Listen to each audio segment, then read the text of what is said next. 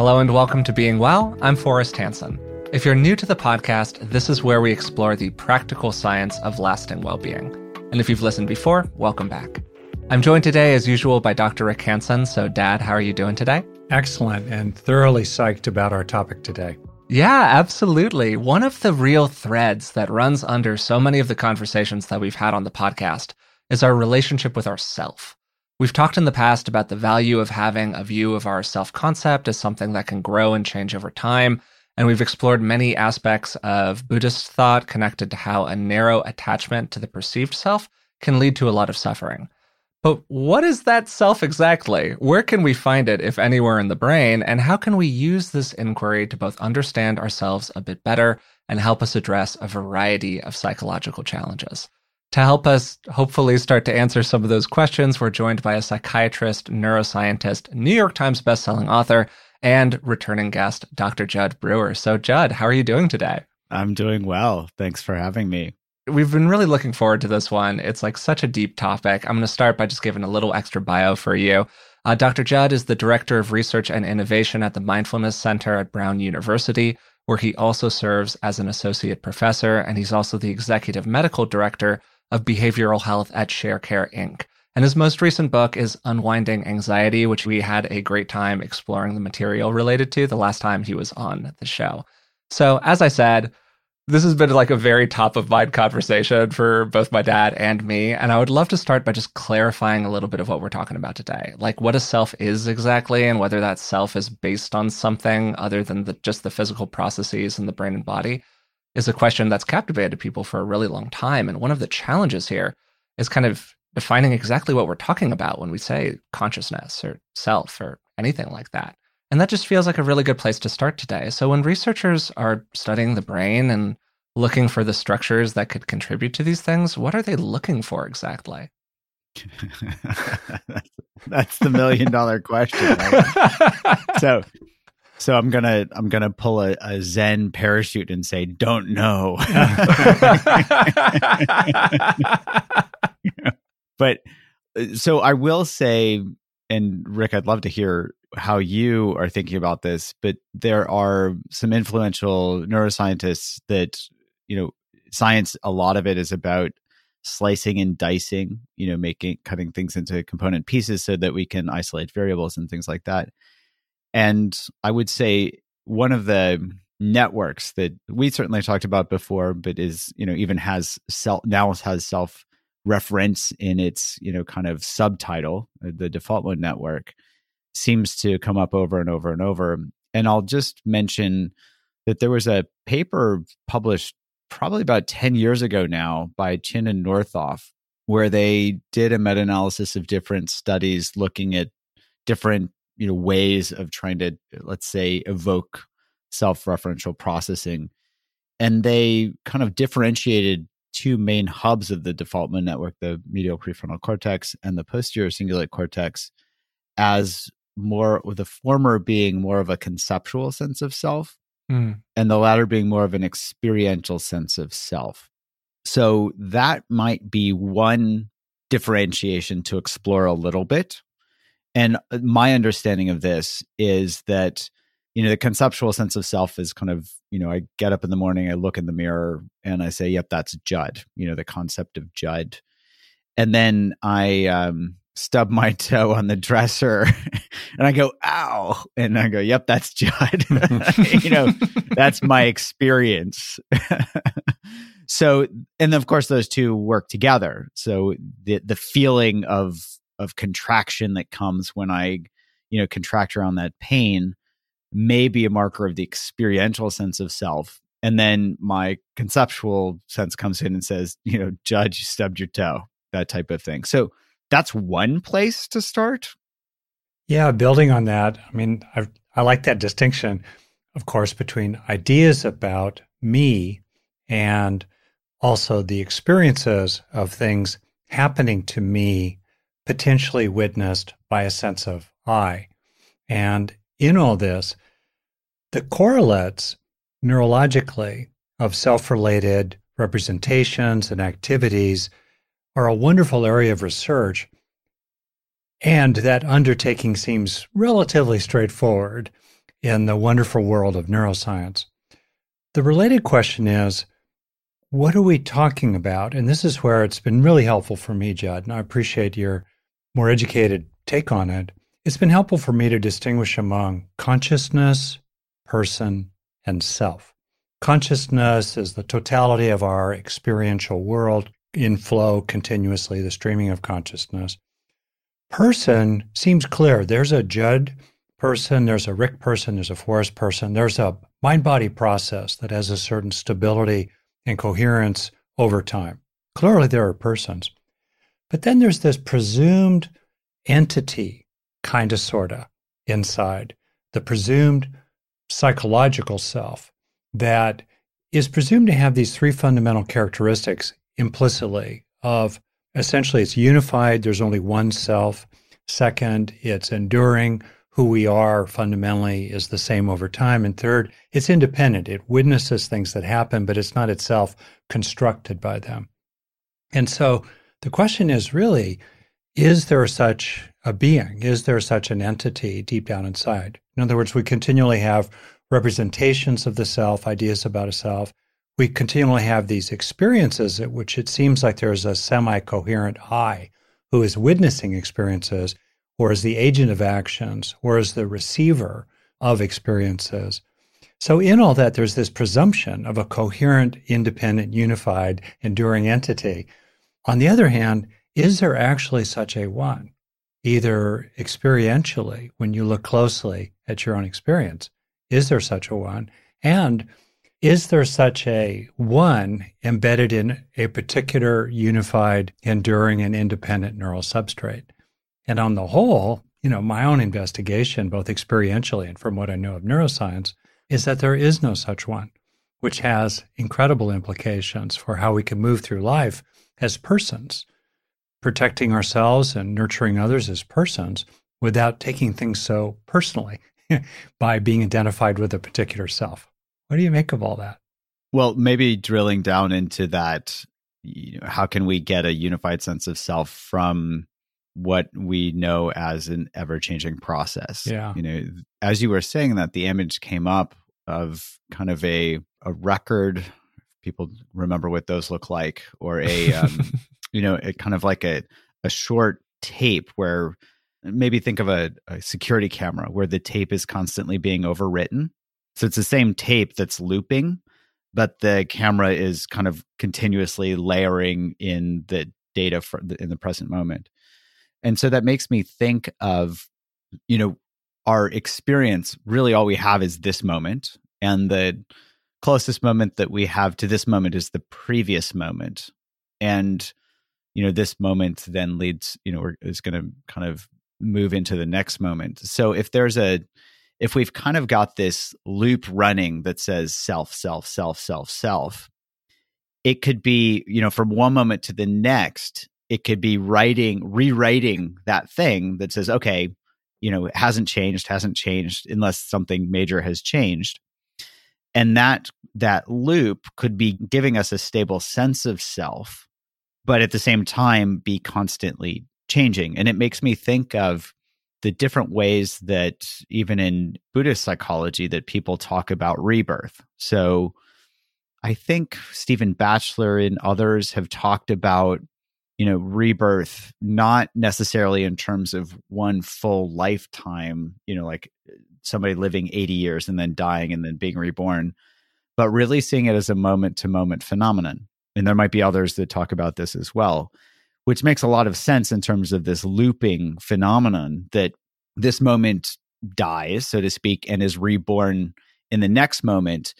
And it conditions us to be reborn in what was. So the best predictor of future experience is past experience. And so if we had a past sense of self, that gets reborn into the present moment, which then is constantly being reborn into the future.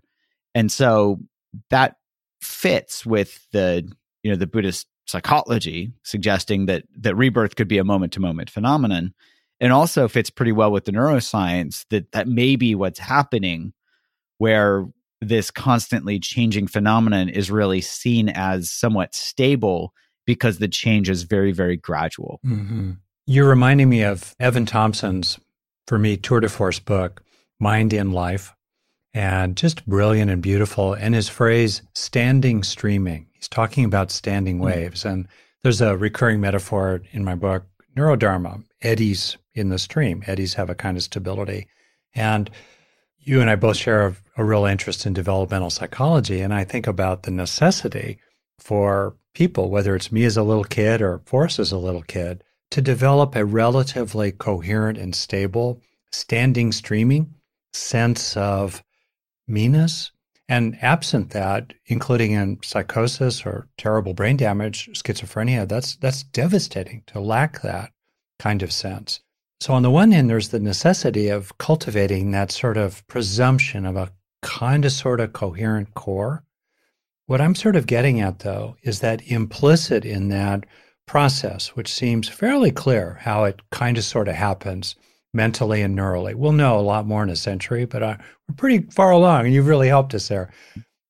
The question is, of course, what does that actually mean? Ontologically. In other words, does it mean that there actually is some kind of purported entity self that has independent, unified, and enduring existence? And that's where I do think it all kind of breaks down. And the radical opportunity for people is to, move through life less personally, in a sense, or less defensively, less possessively, less identified with their views, less attached to their pleasures. So you talk about the ways in which, or I'll put it in my own language, where do you see selfing? Selfing is a experience. It's a process that increases and decreases, kind of dials up and dials down. It tends to really dial up related to, as you know, the feeling tone, the hedonic tone of experiences, as pleasant or unpleasant. Pleasantness and unpleasantness are quickly followed within a second or two or three by an intensified sense of me, as it were. Also, relationships, experiences with others are another major promoter of the sense of me. So as you watch that ebbing and flowing, you can really see that a lot that not so much that selfing drives craving and wanting, but that actually desire starts to manifest a self, a sense of self in the mind to accomplish that desire. Makes me think of, these links of dependent origination where craving leads to clinging, and as they describe, clinging leads to birth, birth of a sense of self. And so putting that really pragmatically, if there's something pleasant and we start to hold on to it, we're trying to kind of make something more stable, more solid, more permanent. And that manifests, that contraction can say, oh, I want, the I is born there.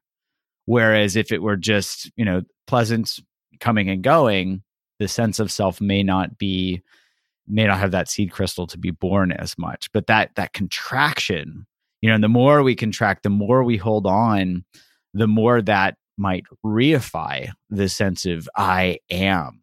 Is that how I'm understanding what you're saying? Yeah, exactly. The classic Buddhist teaching is that the sense of self drives craving.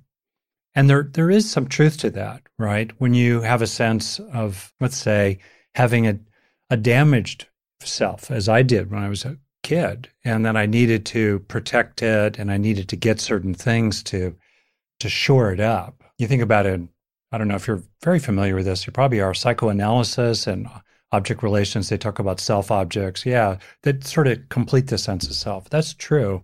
So selfing drives craving and the suffering. But when you watch it experientially in your mind, very often, it's really striking, isn't it? I wonder how you interpret it.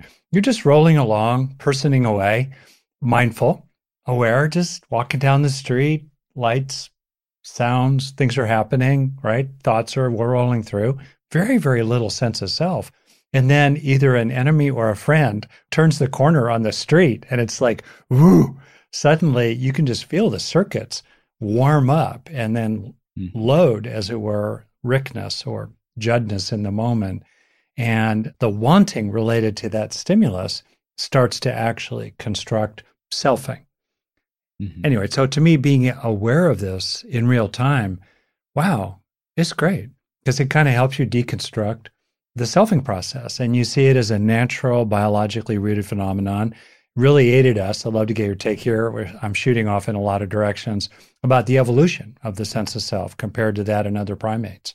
And I'll leave out the cetaceans because they're maybe harder to study right now. But anyway, so we have this constructed self process, serves all kinds of functions. But wow, is it a double-edged sword? And you can just see out in the world so much pain and neurosis that's associated to problematic self-referential activity. Yeah, wow, where to start there? If we just think about this, the evolutionary process, and I'm not the expert here, so I will give some baseless speculation, some BS. But if we look at the development of things like agrarian societies, where we had to really start to keep track of time, and instead, I imagine hunter-gatherers, they're living more of a momentary existence. They're hunting, they're gathering, resting, sleeping, procreating, things like that. But they're not thinking, next month, I wonder what I'd like to hunt and gather. Really, I would guess, and again, this is a guess, they're focusing more on today because they don't have to think as much about tomorrow. With the planting of crops, we have to remember where the crops are. we have to remember when to harvest them, and we have to plan ahead. Don't be, going into the marketplace doing whatever when it's harvest time. Spend time in the fields harvesting the crops. So we had to be thinking into the future more. And I don't know when the sense of the possessiveness came in as well. It's like my crops, but I'm sure that played a role as well. So that's the first thing I think of when you talk about this development. The more we start relying on thinking into the future, the more that seems to involve a sense of self in a number of different realms. Well, I think that's really true, especially compared to other primates. I mean, we've had this, as again, you well know, this incredible build out of midline cortical networks, which loosely do seem to be kind of the superhighway of neural correlates for self-referential activity of different kinds, whether it's more kind of ruminative spacing out type activity related to default mode activation, or more task-oriented activity, more related, let's say, to frontal kind of networks there.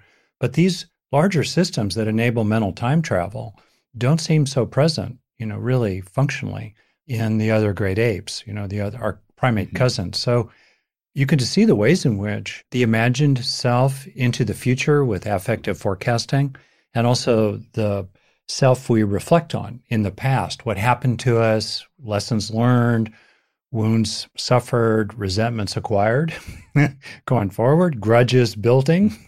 That process, is the full elaboration of all that self-relatedness is just not accessible, seemingly, even to other primates, because they just don't have these midline networks, which obviously aided human evolution tremendously in our movement, from hominids to the last several 100,000 years of anatomically modern humans.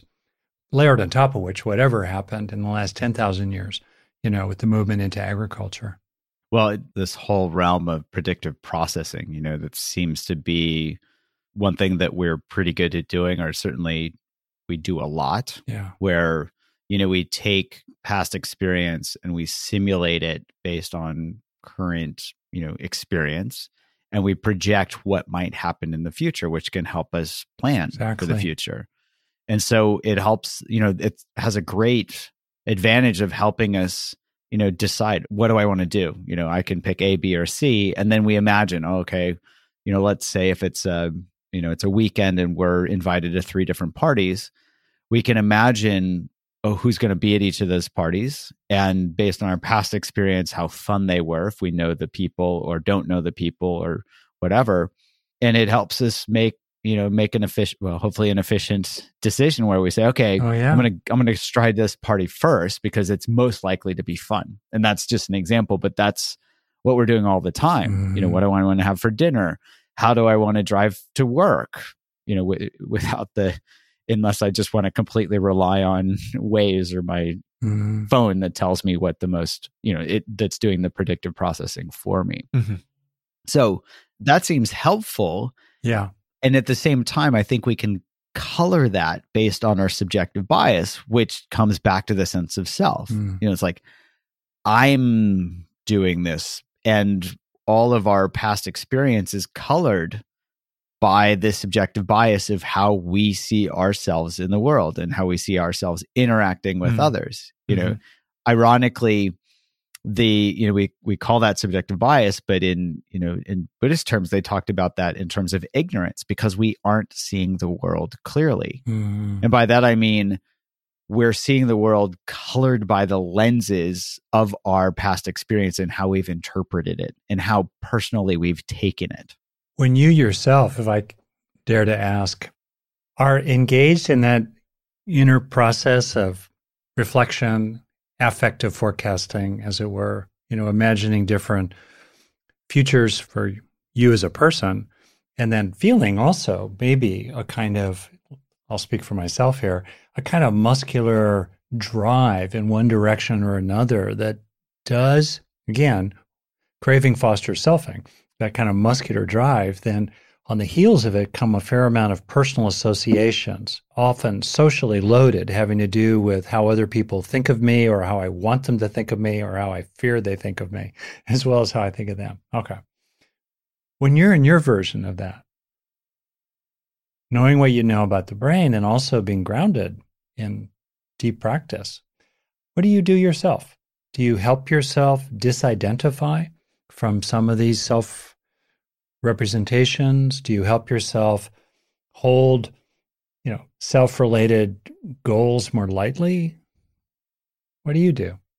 Yeah, it's a great question. And I would say this is a continuous and ever evolving exploration for me personally. So I would say right now, and who knows, it might change in a week, I'm very struck by how strong our basic survival brains are helping us learn, and then also coloring our experience. We develop these subjective biases, these senses of self through these basic processes. Like whether you look at Buddhism and they talk about Vedana, pleasant or unpleasant, or you look at modern day psychology and they talk about positive and negative reinforcement.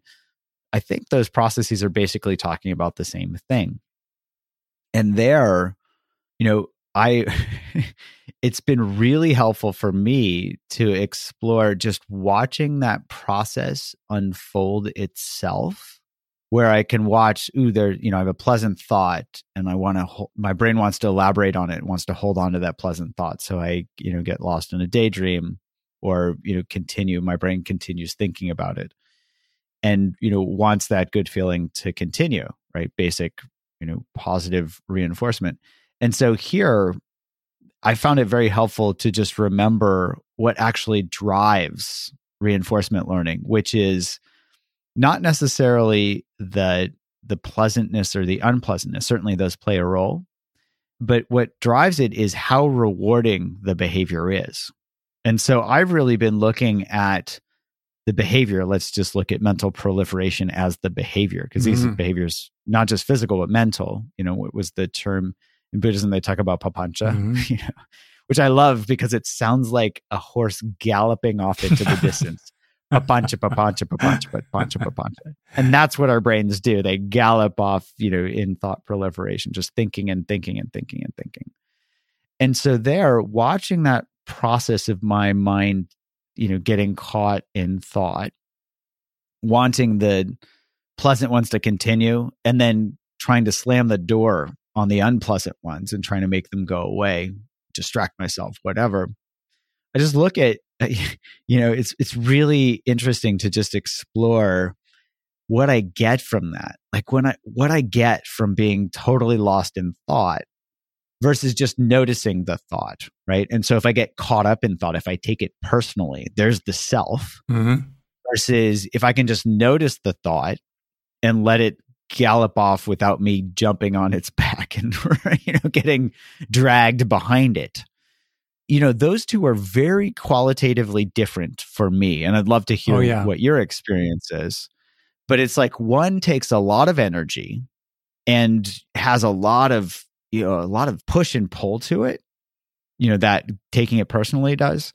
Whereas simply being curious, and I think of curiosity as that way to unstick the glue. It's that solvent, the self-solvent, which just helps, the observing of the experience, and it really helps develop equanimity, just to notice, there's a thought, and this is what it's like not to take it personally versus what it's like to take it personally. And then I can just let my brain do the rest of the work, because if something's painful or more painful than something else, my brain's going to not do it if it can clearly link up that cause and effect. And if it finds something is more pleasant, it's going to keep doing it relative to something else. And so my brain likes curiosity. It's pretty pleasant, and it's a lot less painful than getting caught up in the story of me, whether it's, oh, I'm great, or, oh, I'm terrible, Yeah. Whatever it is that, is painful. And so I'm going, oh no, I can go, oh, and there's that self-solvent coming in. Is that your experience, or am I way out? Well, I love how you, are calling our awareness to what it feels like to get caught up in rumination with the Papancha parade of horses off the cliff, right? And what does it feel like to be caught up in rumination, contrasted with what does it feel like to be curious? Mm-hmm. And it's interesting that you're focusing on the sense of reward with the underlying neurochemical processes involved in that, in each one of them. I think also for a lot of people, self-related rumination is affectively negative. Research shows that the more that people tend to be caught up in rumination, the more they tend to, on average, have heightened negative emotions. So that kind of tilts in that direction. So that's really interesting. What I wanted to toss in is this metaphor that stands out for me about the self, Forrest knows it, of a unicorn. In other words, we can have compounded, impermanent, and dependently arising, thus empty in the technical language. We can have thoughts of horses. So these are empty thoughts, as it were. They exist, but they're spacious, they're made of parts, they're rippling, they're eddies in the stream.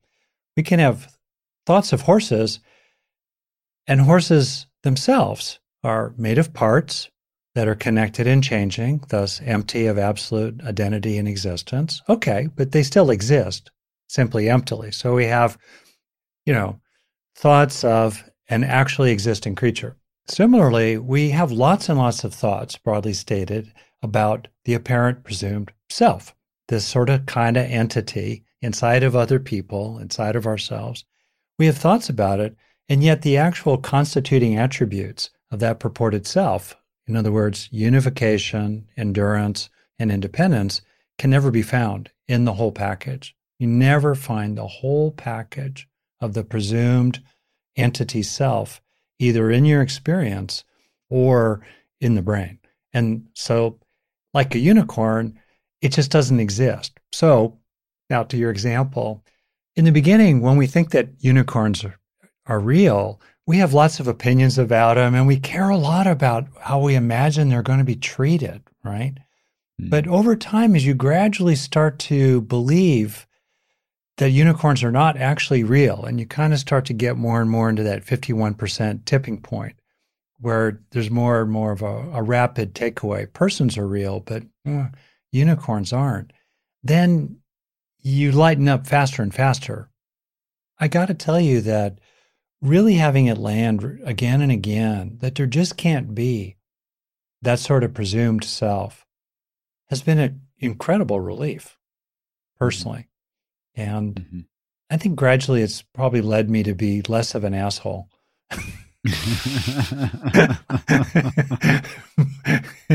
But that's still in process. Well, and I'm curious, what pragmatically leads to the less of an assholeness from that exploration? Like what is it? I think less possessiveness, less prickliness. I think so much of the construction of self is social, and that there's a reason why our profoundly social brain co-evolved with a profoundly self-referential brain. over the last several million years as we move from hominids to humans. So less prickly, less narcissism gets very interesting here, right? Because for a lot of people, understandably, they need self-affirmation developmentally. And when they don't get those healthy, quote unquote, narcissistic supplies, there's a hole in their heart and a lot of longing. So paradoxically, it's actually really useful to very deliberately internalize experiences of attunement, rapport, being valued, being included, being cared about, etc., with others, deliberately to fill that hole in your heart and actually release the craving for adulation and being impressive and being included and so on over time, because you gradually fill yourself up. So that's kind of interesting. Yeah, we can kind of feel it.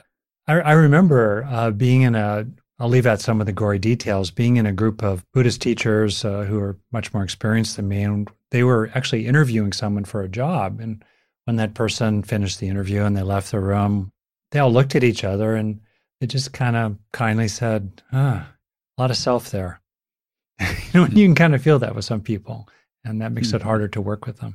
I mean, I think that for a lot of this, so there are two tracks of questions that we're engaging with here, right? Which is the first, what is the self? Can you find it in the brain? Is the self like a unicorn? Is the self a real thing? All of that content. And the second content is what does that mean for us? And how can we practice with that in a way that's really helpful? And I think in terms of that second one, for me, I've gotten a ton of value out of trying to get closer and closer to my sensory experience of the world, as opposed to what my brain is telling me about my sensory experience of the world. All of that more self-referential content, all of the content related to how am I trying to integrate that sensory experience into my perceived self, even if that self is a bit of a unicorn, whatever we want to call it.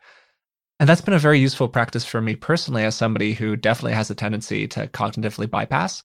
I'm a very thinking top-down kind of guy. And the ways in which I've been able to try to work around a tightly wound self has allowed me to move closer to my experience. So I've gotten a lot of value out of physical practices, whether that be exercising or dancing or artistic practices that feel like they kind of get to some aspect that's a little bit less funneled through some of those cognitive structures that can lead to the heavy selfing that we're talking about during this conversation. And I do find often a real sense of relief associated with them. And I think that's kind of a good word for it. I think it might have been you, Jud, who used that word a little bit earlier, but that's just a really good word for this whole thing. There can be a relief with lightening up about some of this. Just to build on that word, if we think, if anybody just kind of tries to hold something and the tighter they hold it,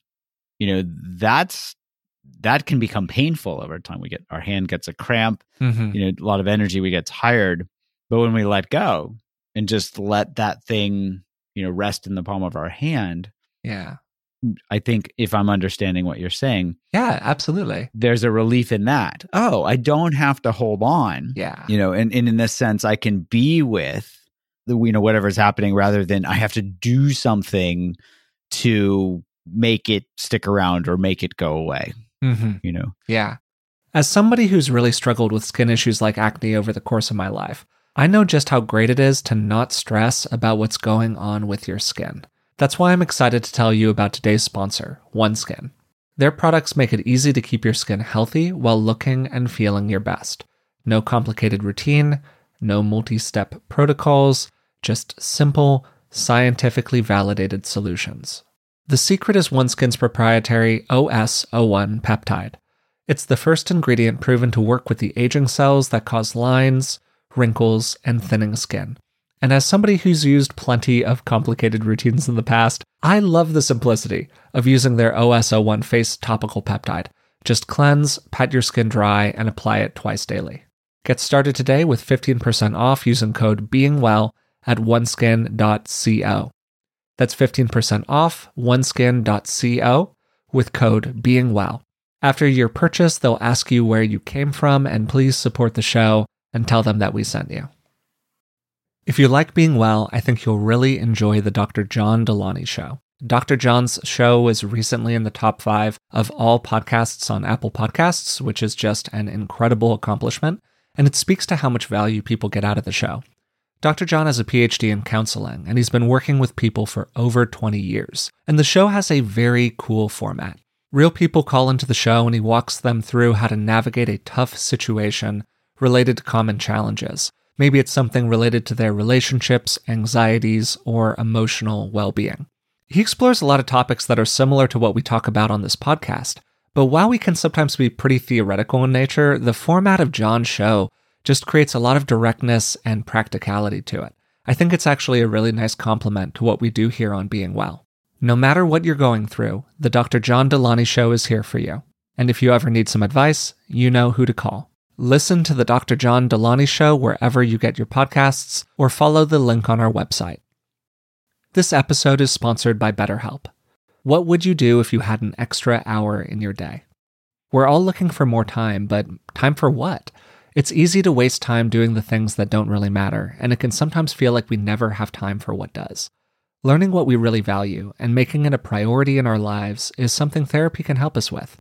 As you probably already know, I'm a huge believer in the power of therapy, and working with a therapist has made a huge difference in my life. If you're thinking of starting therapy, give BetterHelp a try. It's entirely online and designed to be convenient, flexible, and suited to your schedule. Just fill out a brief questionnaire to get matched with a licensed therapist, and you can switch therapists at any time for no additional charge. Learn to make time for what makes you happy with BetterHelp. Visit betterhelp.com/beingwell today to get 10% off your first month. That's BetterHelp, HELP.com/beingwell. Very much so. Just as a quick kind of like takeoff of that, because it connects to something you were saying a second ago, I think explicitly, but also implicitly in this conversation, is that the creation of what we're calling the self was super useful evolutionarily. And that's something that you've really unpacked in aspects of your work. And in order to kind of stay alive in these very, very harsh environments, we needed to develop something that we wanted to perpetuate, right? That we wanted to keep going so that it could pass on gene copies that pass on gene copies. And I think it really connects to a lot of your work on addiction and a lot of your work related to that on anxiety and like difficult experiences that people have, because these days we've kind of turned the creation of addiction into like a literal science socially, food science, social media, gambling, all of these things. And we know that these addictive experiences are extremely accessible for people these days. And that contraction experience that you're speaking to, that like closed hand experience, that's what it feels like to me when I'm really wrapped up in something that maybe I like a little bit too much that isn't perfectly healthy for me. And I was just wondering, what do you think about that? Let's stick with the experience there. So one thing that I have found fascinating, whether it's in my research or my outpatient clinic or even my own personal practice, has been, what are the common experiences that overlap between an addiction and anxiety. So for example, I have a number of patients in my clinic. I'm thinking of one in particular who really, she struggles with both anxiety and alcohol use. And what she found, what she described to me, was that she would feel anxious, this restless quality of anxiousness that was really unpleasant. And it would lead her to drink alcohol to kind of numb herself. Yet, ironically, when she would wake up in the morning with a hangover, that hangover had the same quality of restlessness that would then provoke and wake up her anxiety. Yeah. And totally. In fact, the craving for alcohol itself, so many people have described that, if I say, okay, describe craving, oh, it's restlessness. Describe anxiety. Oh, it's restlessness. If you did a blinded taste test, so to speak, on anxiety and addiction, where you're just getting to the component elements, huge overlap, restless, contracted, both are unpleasant, this feeling that really shares, quite a bit between the two. So if we just start with the experience, I would say there's a huge amount of overlap. I was going to say probably more overlap than not. Sure. But and I would say that because what are the predominant experiences? That tends to be what people describe, and they're pretty similar. Hmm. What do you all think of that? Just starting with the experience, and then we can get to the other pieces. That's extremely consistent with my own experience, where the coping behavior aspect of this, I think, is really interesting, and how a coping behavior could be tied in some sense to a form of selfing. Like, what are we trying to protect through the coping behavior? Is it just that we're trying to get rid of like negative hedonic tone, or are we trying to preserve some aspect of how we view or think about ourselves? And I don't have a great answer for that one, but I find it very interesting. Well, it's just starting with that. I would say that the trying to preserve a sense of self has a hedonic tone. Totally. Yeah, going on. And it has a craving quality. I think, Rick, you talked about that earlier. We start to, crave keeping our concept, who we are alive. If somebody goes on social media and says, you are not, great at whatever, that's unpleasant. We start to cling to our self-concept and then crave ways to make it true. We're raising first the distinction between the value in healthy desires related to persons from problematic desires. Problematic just purely pragmatically. They lead to suffering and harm for ourselves and others. Problematic desires related to a purported self. And I think sometimes people in more spiritual worlds blur that distinction, and which isn't so good. It's really okay to stand up for persons. It's really okay to honor your needs as a person. It's when we start getting into possessiveness and glorification and defensiveness related to a purported self that we start getting into more and more trouble. So that would be kind of part one there. Yeah. And then part two, going back to anxiety and craving, I think it's freaking brilliant. I'm going to be thinking about that one for the rest of the day. And it highlights this thing I was reflecting on earlier about somatic markers, using Antonio Damasio's term, and the ways in which, again, if people are sort of mindful of the ebb and flow of the sense of self, increasing, decreasing, or moving in one direction or another, just over the course of a breath or of an hour, you'll observe that underlying a growing sense of self, and even a particular kind of self or tone of self, is a particular somatic marker, such as the underlying bodily sense of the overlap, let's say, between extremes of craving and anxiety.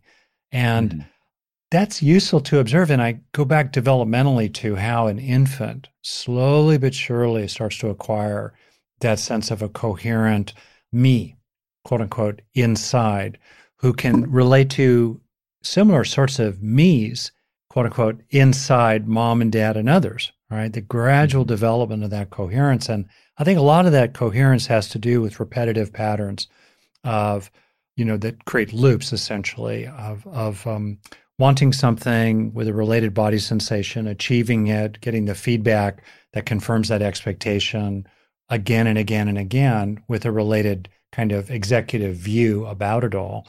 And that coalescing increasingly over time as sort of major building blocks of the emerging sense of self, let's say by age 2 or 3.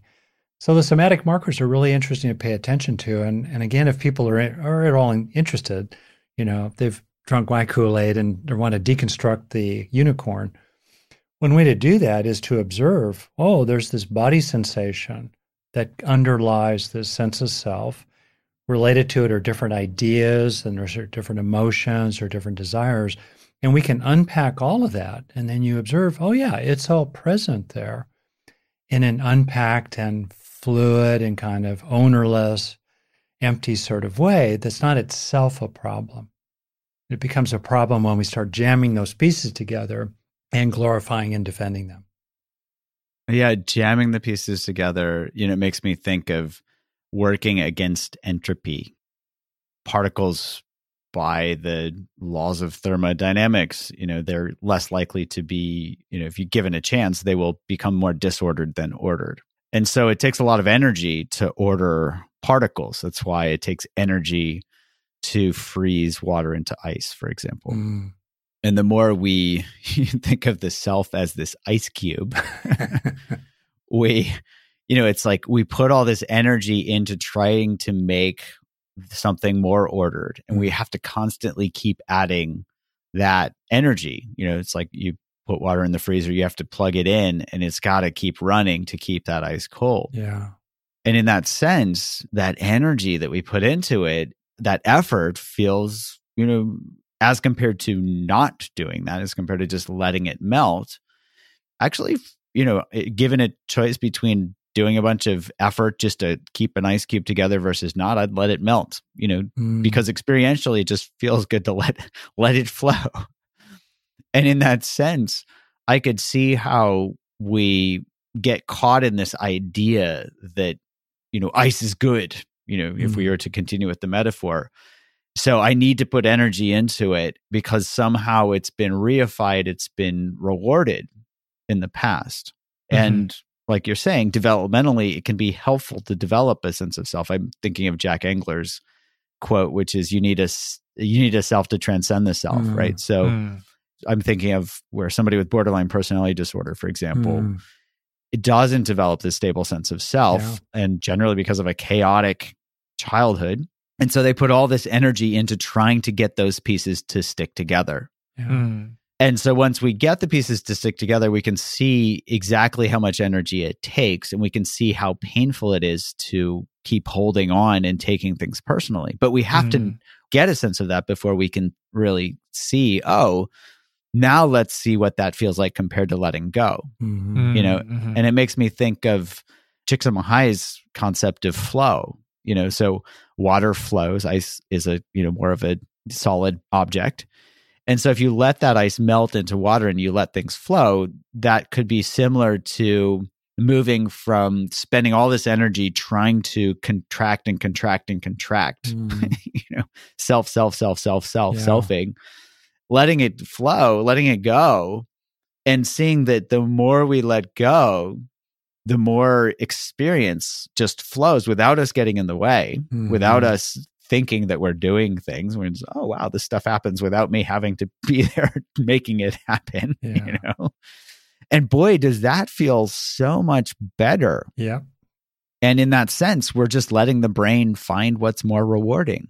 And to feel safe enough to let it flow really highlights the importance of early caregiving experiences and also in adulthood, where others, in a sense, treat us appropriately well as persons, so that we can relax that contraction and fear of dissolution that tends to drive us to form ice cubes in the center of our heart. Yes. So you just mentioned a second ago, letting it flow can feel good for the brain, can be a kind of reward, to use your language from your most recent book, this idea of a bigger, better offer for the brain, something else that you're giving it that's equally rewarding to whatever the kind of problematic behavior is. We've got a pretty good sense that there are some underlying neural something or another that contributes to our construction of what we think of as ourself. And I would love to spend a little bit of time here on kind of the underlying neural stuff that's going on, because you've just done such interesting research. And I think that it has some very practical conclusions for people, particularly behaviorally, in terms of what they can do. You mentioned earlier these midline structures in the brain, and then you mentioned the PCC, the posterior cingulate cortex. And particularly, you've done some research that suggests that deactivating that brain region leads to more of a relaxation of the sense of self. And so I would just like to kind of give you an opportunity to just talk about that and some of the underlying neurology here. Sure, I'd be happy to.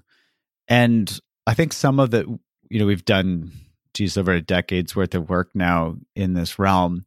So I would have to say some of the most fascinating work that my lab has done has been related to some of the neurophenomenologic work, where we actually give people feedback from their own brains in real time, using fMRI and or EEG.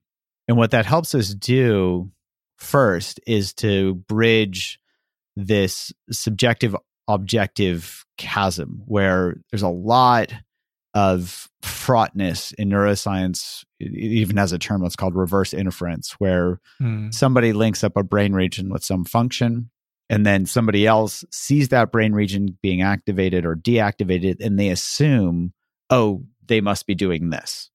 So that's reverse inference, hugely problematic. So one way to bridge that is to, well, link up subjective experience with brain activity in real time. That's the best way that I know to do that, to really say, okay, this is what I'm experiencing and this is what my brain's doing. So here, in a nutshell, what we've found is when we've zoomed in, and we've mostly focused on the posterior cingulate cortex, because in our early work, we found that that was the most consistently deactivated in experienced meditators across different types of meditation. It didn't matter what type they were doing. We zoomed in there, did these neurophenomenologic studies, and what we found was that the posterior cingulate was increased in activity when people were getting caught up in experience. That was the common language that we used for a host of different experiences that people reported, and then that correlated with their brain activity. So everything from getting distracted. So when somebody's daydreaming, they're caught up in a daydream. That's the papancha we were talking about. Everything from that to getting caught up in, craving something, to worrying. Other studies have found that worrying activates the default mode, for example. Other studies have found that, craving things like everything from cocaine to chocolate activates the posterior cingulate. So that activity, we kind of, our working hypothesis is that the more we get caught up in our experience, the more the posterior cingulate, and probably the medial prefrontal cortex to some degree as well, gets activated. And when we simply rest in our experience and observe, when there's awareness of what's happening, but we're not caught up in it, the posterior cingulate gets really quiet. And that lines up pretty well with what others have described and conceptualized as that experiential sense of self, because we can feel what it feels like to get caught up in experience. We can feel what it feels like to get caught up in a craving or in worrying about the future. And we can also feel the absence of that as that starts to dissolve, as it starts to melt away, the more we're simply resting in awareness and not getting caught up in experience. So that's my current working hypothesis of one of the functions of the posterior cingulate cortex. And I'll just add one piece and then love to hear both of your takes on this. When the conceptual sense of self evolved or came online, or however we want to think of it, we had to line that up with experience. And so if you look at the anatomical connections, if I remember this correctly, the posterior cingulate is connected anatomically to the hippocampus and these memory regions of the brain, whereas the medial prefrontal cortex is indirectly connected through the posterior cingulate cortex. So, and the other thing that I think studies have shown pretty well is that we tend to lay down emotional memories, right? Our brain doesn't have the capacity to kind of be laying down memory of everything we do all the time. We have to selectively lay down memories. So what do? When something's really exciting or really scary, we lay down that memory so that we remember, okay, do that again or don't do that again. Yeah. And so if something's really exciting, we get contracted. Ooh, that was great. When something's really terrible, we get contracted with fear. Oh, that was terrible. And so if you think of that contraction being a timestamp that says, hey, lay this down and link this to me. That happened to me. I did that. That may help us make sense of the world the next day when we wake up and we, immediately upload our memories and say, well, what did I do yesterday? Oh, that was awful. That happened to me. That might be a way that it helps us kind of link that conceptual sense of self with events so that we can then predict the future based on past experience. Well, first I'm thinking about the somatic marker part again. That's in a contraction. A contraction is very rarely purely conceptual. There's usually some kind of underlying body sensation element, which would make sense. We're laying down somatic tracks, as it were, that are associated with things that are really exciting or really terrible. I'm so struck by what you said that the medial prefrontal cortex communicates, as it were, with the hippocampus via the PCC, the posterior cingulate cortex, which can then have a kind of gating function, maybe a regulatory function, and so forth. And maybe this is just way too inside baseball, inside, cerebrum for a general audience. I don't know. But what do you think the implications of that are? And how can we practice with that?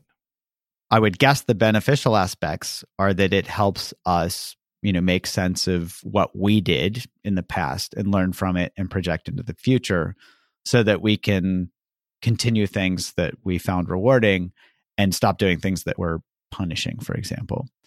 The negative implications of that are that the more we get identified with those behaviors, the more we reify around them and look at the extreme end of the spectrum, or at least, the way I think of this extreme end of the spectrum is addiction. So we can be addicted to behaviors, we can be addicted to substances, and we certainly can be addicted to ourselves. I think of narcissism as a very strong self-addiction. And I think, oh boy, I wish I could remember the authors. There was a paper written a couple of years ago. I use it in one of my classes called the ontological addiction theory or something like that, where they make a really good argument where, self develops through this whole reinforcement learning process, just like any other addiction. Right. I mean, my takeaway from what you're saying is that a lot of what we're doing when we practice is swimming upstream against the currents of evolution. Mother Nature's good intentions, which promoted survival and passing on genes that passed on genes, as Forrest said, still creates a fair amount of suffering for us, because if our PCC, as it were, is biasing experiences in a frame of self, and biasing learning is what I really mean to say, through the hippocampus. And I'm, as you know, very interested in the process of deliberate social emotional learning, and how can we actually heighten that process in good ways. So if we have this little really important part of the brain, the PCC, that's taking the throughput of experiences and putting the self sticky on them, the unicorn sticky. Oh yeah, more unicorn evidence, da-da-da-da-da. Well, that's kind of problematic and needs to be taken into account. So that's a piece of that. And I'm left with, you probably know the Bahia Sutta? This famous? Yes. Yeah. Okay. You know where I'm going. I'll just say it for a general audience. So very briefly, Bahia was a great teacher in the time of the Buddha, came to the Buddha for his teaching, and moment of high drama, he asked the Buddha 3 times to give him his teaching. And I think of the Buddha as like Robert De Niro or Jack Nicholson, in that moment. All right, you want my teaching? My teaching is this. In the seeing, let there be only the seeing. In the thinking, only the thinking. In the sensing, only the sensing. And when for you there is only seeing in the seeing, etc., there is no self there. And when there is no self there, in other words, when there is no self constructed, there is no self, period, because there's no abiding entity. And that is the end of all suffering. So how to practice in a way that we can be functional persons with, warm-hearted relatedness with other functional persons without adding the add-on burdens of selfing. That's really a practice of a lifetime.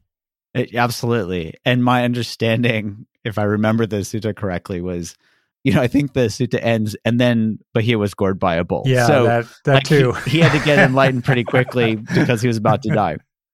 So fortunately, hopefully we are not about to get gored by bulls, so we can practice a little more. We have a little more time to practice. Yeah. But it also highlights how, when we can see the self, when we can start to see where there is clinging, in seeing self, one way I could think of it for my own self, I'm seeing, I'm hearing. Exactly. And if I start to see how painful and not necessary I am in that equation, when I'm really just resting in awareness, there's just awareness. There's no me saying, oh, see that. There are sights, there are sounds. Yeah. Which is distinct experientially from I am seeing, I am hearing. Yeah, go on. Yes. And the process just feels more fluid and less clunky, because it's like, I jumps in and says, oh, did you see that? Did you see that? And the seeing is just like, hey, dude, just let me see. More like water and less like ice. Yes. Yeah.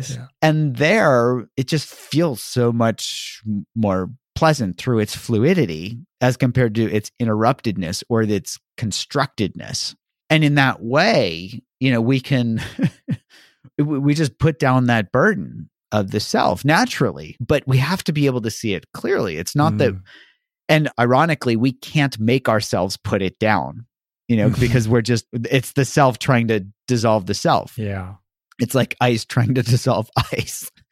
Whereas it's just really letting the heat of awareness come in and melt it naturally, which is so hard for humans to do. I'll speak from my own experience. So hard for me to do is just be like, what being? What? Just rest in awareness. And then when I do in those moments, like, oh, I get it. Ooh, this is nice. It's balmy. It's not freezing. Quick question related to some of the stuff that we're talking about here, Jud, because you've highlighted some key brain regions and some like plausible connections between them. You were talking about how these regions might speak to each other to very oversimplify and very complex kinds of ways to just use colloquial language. There's also some really interesting research that, you probably know way more about than I do on patients that have severe brain damage, but are still able to evoke some kind of a sense of self, even though there's systemic damage to meaningful parts of the brain, which kind of suggests, based on that research, that there isn't like a place in the brain that the self lives, that instead it's based off of some kind of complex and distributed network where different operations are occurring in different places, all of that kind of stuff. So for starters, I would love to just learn a little bit more about that and whatever you happen to know about that. And I'm also wondering, even though we've focused in narrowly on these couple of specific regions, connected to this is this question of like, when do we start having, or when does a animal start having a self versus like not having a self, and what's the tipping point there? And I would just love to hear more about any of that, really. So just starting with the second question, my understanding, and it's been a couple of years, so it might be outdated, but my understanding is the default mode network starts booting up around the age of 6 or 7. And Rick, you would know this better than I would in terms of developmental terminology. But my sense is that's about the same time that kids start developing stability in a sense of self. So starts booting up around the age of 6 or 7. Stops being helpful soon thereafter. I'm thinking of I don't know anybody that comes through adolescence unscathed. Sure. Yeah, I definitely didn't. So that may be, from a developmental perspective, around the time where things start to solidify. And sorry, just rephrase your first part so I can boot it back up in my brain. Yeah, I'm because you've done research on practices, essentially, experienced meditators, relaxation, and certain aspects of the brain, or certain key regions in the brain that could plausibly reduce the sense of clinging that we were talking about earlier, the very, very closed fist, things like that. At the same time, if self, however we want to refer to it, is based on a much more distributed network inside of the brain, like, are there really ways that we can kind of relax that or tune into that or relate to that if it's a much more kind of holistic thing as opposed to being cued to a specific brain region? And I'm just wondering your broad thinking on that. Yeah, it's a great question. And interestingly, a lot of research having to do with people with brain damage has to do with patients who've had strokes, for example. Yeah. And that is generally research of convenience in terms of it's not convenient for somebody to have a stroke, but it's convenient for a researcher to study someone that's had a stroke. Totally. And if you look at the places where our blood vessels are most vulnerable to damage, they tend to be at branch points and other anatomical factors that tend to place strokes in places that affect things like language and language comprehension, language generation, things like that. But not so much the posterior cingulate cortex or the default mode network in general. So there are very few case studies of people having strokes or having arteriovenous malformations that then get resected, et cetera. I do remember there was I think it was a neurosurgeon in Spain who brought to my attention somebody who had developmentally had an arteriovenous malformation or something right around the PCC. And even there, maybe because this was a developmental thing and not a stroke, for example, I don't remember, he said, that the person was not walking around in a selfless state, So here, my sense is that if we learn a sense of self, that's a distributed phenomenon. And so to unlearn it, that would also be a distributed phenomenon. Yeah. Totally. And so ways to look at that are, some of the psychedelic research, for example. Yeah. I think of that as throwing a hand grenade in the brain and blowing up the self for a little while. Yeah. And if you look at that, not only are the two main hubs of the default mode network really deactivated when somebody takes psilocybin, for example, but in one of the few cases that I've ever seen, the two don't talk to each other. Isn't that interesting? Wow. So there's a functional decoupling of the posterior cingulate and the medial prefrontal cortex. This is fascinating work done by Robin Carhart Harris, David Nutt, others who have really pioneered this field. And so I asked Robin, I said, hey, can you, because he published some papers where he seeded he put a marker, basically a functional marker in this is just looking at scans. He didn't put something physically in the brain, but when he scanned people's brains who had gotten psilocybin, he could look at how the brain regions talk to each other. And so he could say, I'm going to mark this brain region and see how it talks to all these other brain regions or the rest of the brain. And he marked the medial prefrontal cortex. I wanted him to mark the posterior cingulate selfishly. This is myself saying, I want to know the answer. But he was more interested in the medial prefrontal cortex at that time.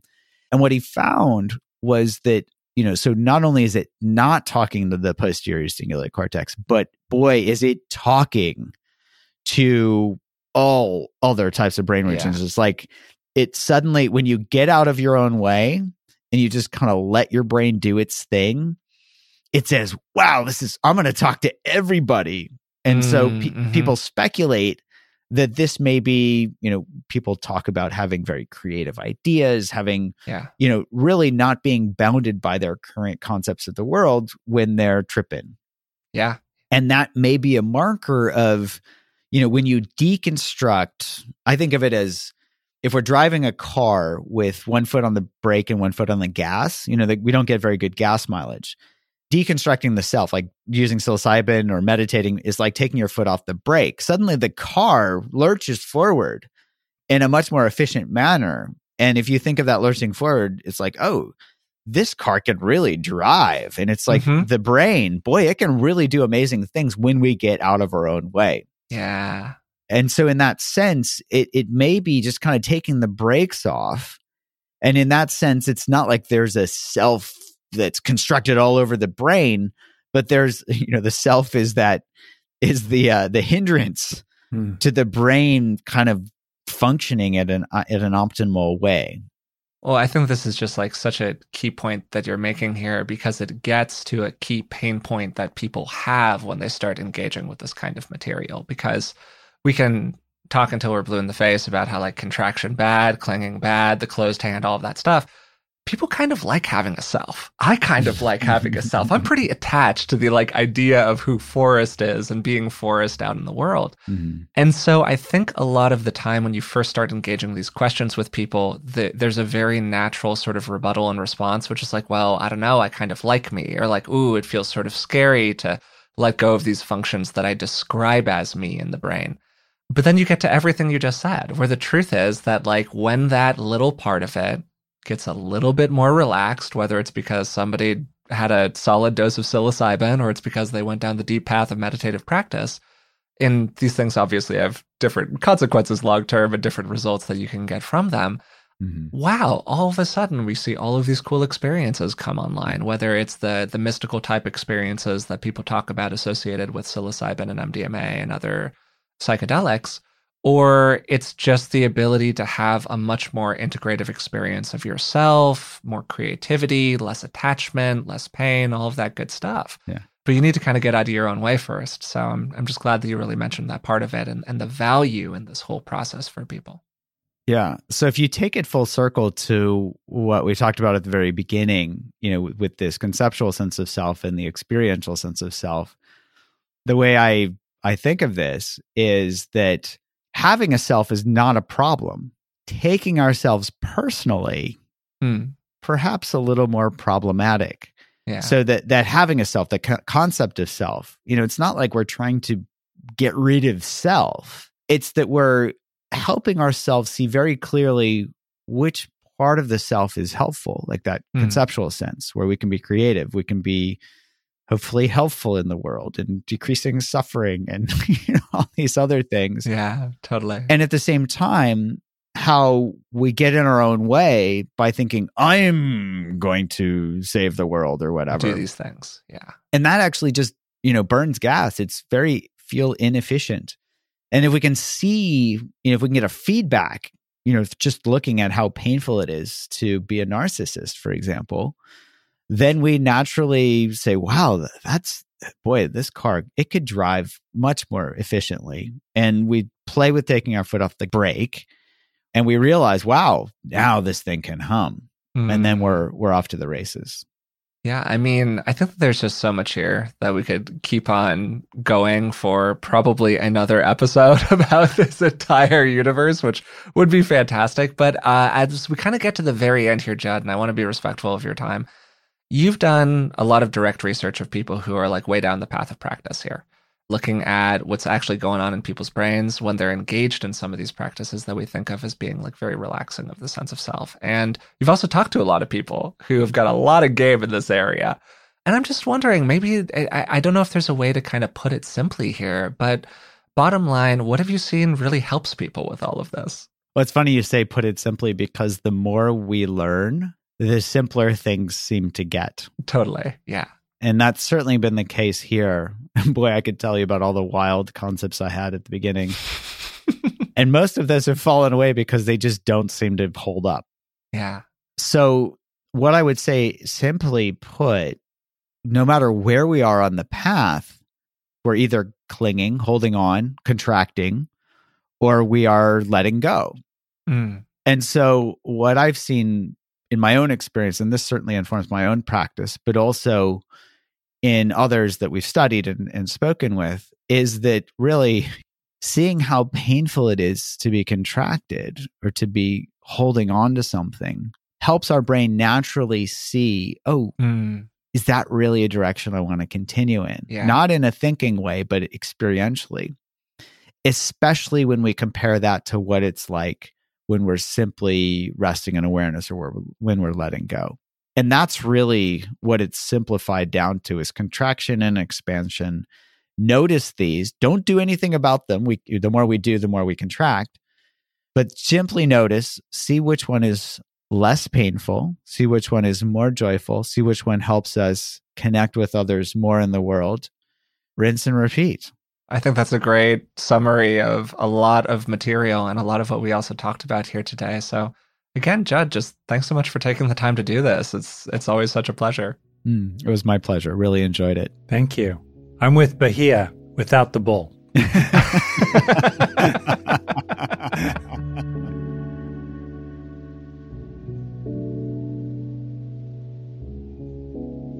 Today, Rick and I had a great time speaking with Dr. Jud Brewer about the self, where we can find self in the brain, what we mean by that word, and the benefits that we could get from relaxing our attachment to that apparent self over time. What a self is exactly, and whether or not that self is based on systems in the brain and body or on something else that it's a bit harder to put our finger on, has been a question that has occupied people for thousands and thousands of years. It's a big question. And one of the real challenges with it sometimes is defining what we mean when we say self or when we say a word like consciousness. We know that there are systems in the brain that relate to our sense of self-awareness, systems that relate to memory or our sensory systems. But how those systems come together to create a neural basis for what we describe as a sense of self is not perfectly well understood yet. It's something we're still working on. And then, maybe even more importantly, how those underlying neural structures, those physical structures, create an experience at all that's non-physical in nature. Our own constant streaming of the sense of I is really poorly understood. And that's something that we may or may not ever truly figure out. One of the important takeaways from the early part of the conversation was Rick's riff about the kind of contradictory nature of self, how we feel like there is a clear I there, and that I has been there ever since we can remember, at least for most of us. But we know that if we investigate the self a little bit more deeply, things start to break down. For instance, the self changes a lot over time. I'm very different than the person that I was 5 or 10 or 20 years ago. And then if we look for self in the brain or self in our own experience, we can't really quite find it. We can find a lot of things that have selfie properties, but there's not exactly a location that we can point to and be like, ah, yes, the self is there. Then we know that the self, or what we think of as the self, is based on a lot of different processes. It's dependent upon them. It's not independent from them. So the closer and closer that we get to our investigation of the self, we find that, as Rick likes to say, the self is like a unicorn. We can imagine what a unicorn is like, but we can't actually see one out in the world. We spent a lot of the early part of the conversation talking about some of the consequences that arise from the narrow grasping of self, and then alongside that, what we can start to feel or what we can start to experience as we slowly relax attachment to that narrow self over time. Jud explained some of this through his deep, deep knowledge of the neurology and neurobiology that underpins what we can think of as the act of selfing. He particularly emphasized the role of the PCC, the posterior cingulate cortex. This is a key brain region that seems to really deactivate both in experienced meditators and in people who have been given a strong dose of a psychedelic. And really interestingly, when that region of the brain gets deactivated a little bit, or maybe particularly when other regions of the brain start talking to it less, they start talking to each other a lot more. And there's a key takeaway from this. Constructing an apparent I, a sense of self, was really, really useful when it came down to passing on genes that passed on genes millions of years ago. It was really, really good for keeping us alive. But these days, it's not great for overall quality of life. But our brains today are quite similar to the ones that were possessed by our ancestors hundreds of thousands of years ago. So we still have the same machinery that kept them alive back then. It hasn't really been updated for our modern environments. If you want to rewire some of these patterns and change how you relate to the sense of self, if you want to lighten up about it a little bit, if you want to cling to it less strongly, Jud really emphasized throughout the conversation the importance of paying close attention to what your brain is doing, and particularly what feels good and what feels bad. And what you'll often notice if you really pay attention is that when there's a lot of self involved, things feel less good. Things are less rewarding, there is more contraction, there's more clinging, and these experiences are painful at the end of the day, even if there are momentary aspects of them that are pleasurable. And in much the same way, we can increasingly contact the ways in which that relaxation, that open hand, that light holding really, really feels a lot better over the long term. So I hope you enjoyed today's conversation. It was truly great to have Jud back on the show. He is such an expert, and he's also such an easy person to talk to about these topics that could very easily be very complicated and very confusing. And he's remarkably good at boiling things down to the essence and really simplifying them. If you've been enjoying the podcast, we'd really appreciate it if you would take a moment to subscribe to it through the platform of your choice, maybe even leave a rating and a positive review. It really helps us out.